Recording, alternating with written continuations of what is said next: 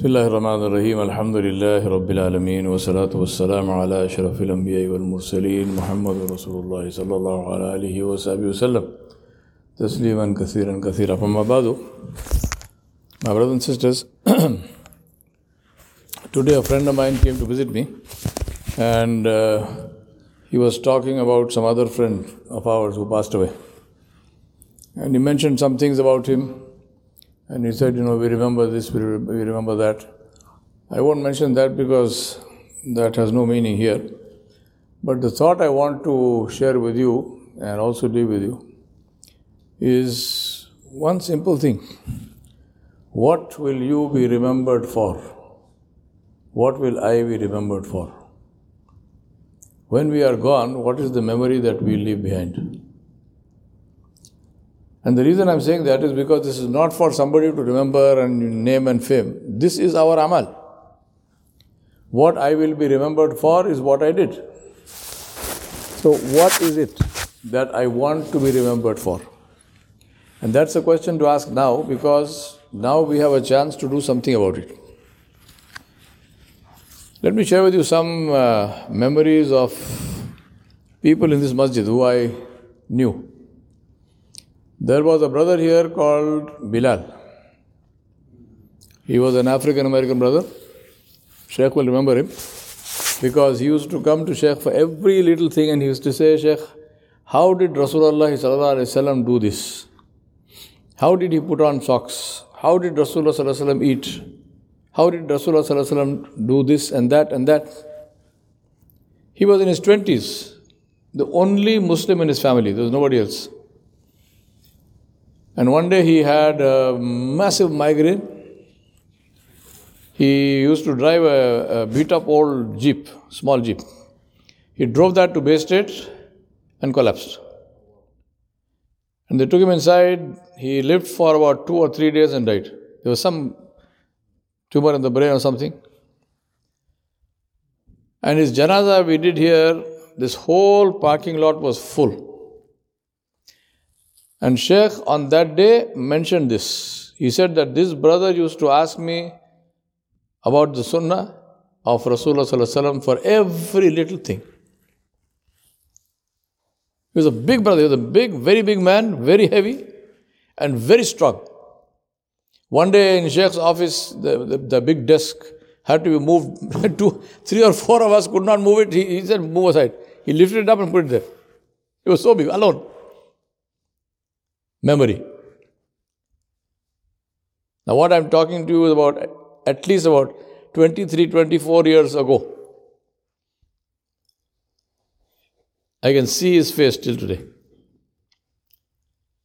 2 other brothers, Omar Akhtin and Malham Borhat.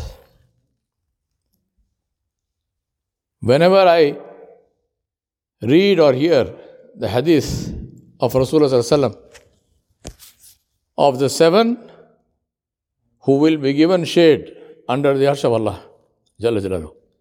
Among them is one whose heart and who was connected and attached to the masjid. These 2. I am witness. And whoever knew them is witness.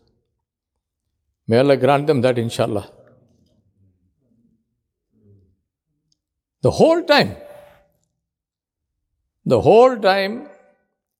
they would be in the masjid. The library was where the front part of the women's section, that was the library. They were like 2 pillars of the masjid.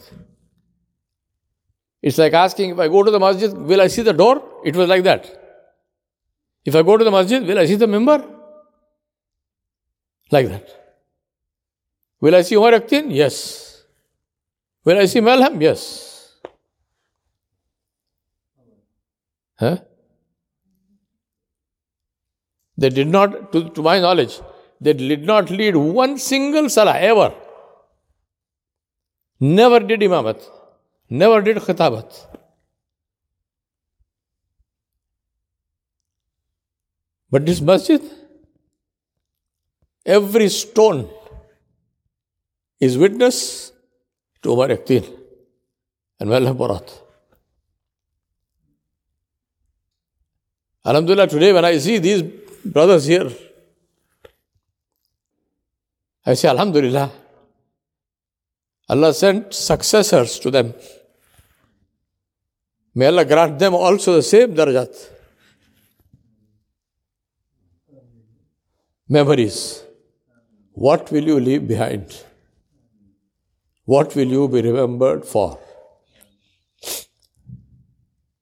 Huh? My father was a physician, he was a surgeon. But what I remember about him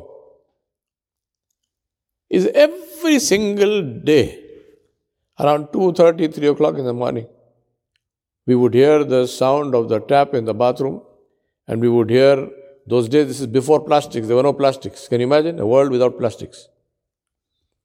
Buckets were made of metal. And there was no running hot and cold water, so in the morning water was always cold. And you would hear the sound of the bucket being put on the ground, blank. Because my father would wake up for tahajjud. His whole life, as far as I know, he never missed tahajjud, not one day. Never missed tahajjud.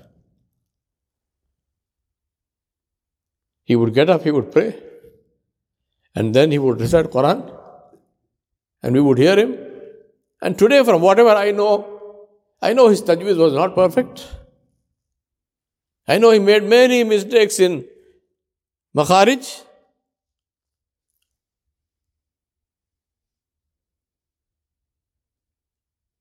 But his connection with his Rabb Jalla Jalaluhu. His Rabb also knew, this man cannot pronounce my kalams properly. Doesn't matter. Doesn't matter. Because his heart is connected. And wherever I used to be in the world, I used to travel all over the place. If there was any problem, I would phone him. And I would tell him, please do dua for me. This is the problem. My brother, me, whoever was outside. And he would say, मैं पकड़ लेता हूं उनको नहीं छोड़ता, दिए नहीं तक नहीं छोड़ता. He used to say, I will hold on to him, I will not let him go until he gives. Who? His Rabb Jalla Jalaluhu.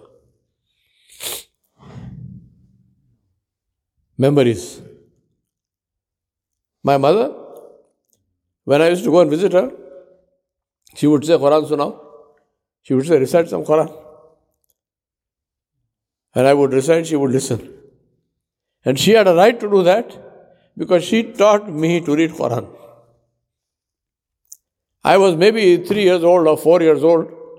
She would sit with this big, we had this huge big mushaf with a green background. And she would sit on the floor with the rahal, the mushaf open. And I would be running here, there, all over. She would call me, I would sit, I would come and sit. Then she would say, A'udhu billahi minash shaitanir rajim, Bismillahir Rahmanir Rahim, read. And she would teach me. And I would read maybe one line, maybe 2 lines, then I would get up and run away. She would still be sitting there, she would not leave. She wouldn't call me also. So after I run away somewhere, then I would think, oh, my mom is sitting there. Then I would come back again. She would not punish me, she would not say, don't run, don't play, nothing. She would be sitting there reading the Quran until I finished that one page. Whatever time it takes, 1 hour, 2 hours, whatever. She would not leave. She would sit there. She would not call me. She would not punish me if I came. She would not say, why did you run away? Nothing. After all, I'm a 4-year-old kid. What is she going to ask me? Nothing. But she would make sure I read the Quran. And then when I read, she used to say, read loudly. Let the trees hear. Let the birds hear. They will bear witness for you. And she would tell me the stories of the Anbiya alayhimus salam.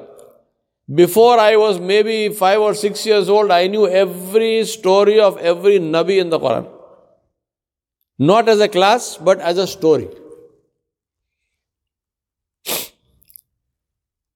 One day I remember I must have been about 5 years old or so, or maybe less. There was a full moon. She called me, she took me outside, sat down, we sat on the step of the house. She said, look at that moon. How is it? I said, very beautiful. She said, how must be the one who created that moon? She said, we don't worship the moon. We come from a Hindu country, right? So she said, we don't worship the moon. We don't worship the sun. We worship the one who created the sun and the moon and everything. Allah subhanahu wa ta'ala. Memories. And that's what I want to ask you. What are the memories that you will leave behind? What are the memories that I will leave behind? And what are the memories that these children will think about when they think about us? We ask Allah subhanahu wa ta'ala Jalla Jalaluhu to fill our hearts with His Noor, with Rahmah, with Barakah, with cover us with His mercy, cover us with His forgiveness, and to give us the suhbat of Rasulullah sallallahu alaihi wasallam in the Jannah, and to give us Jannatul Firdaus bi ghairi hisab. Wa sallallahu ala nabiyil kareem wa ala alihi wa sahbihi ajma'in bi rahmatika ya rabbal Brother, we have a brother, one of the founders, if you know him, Ghulam Qazi, one of the brothers who used to live with us.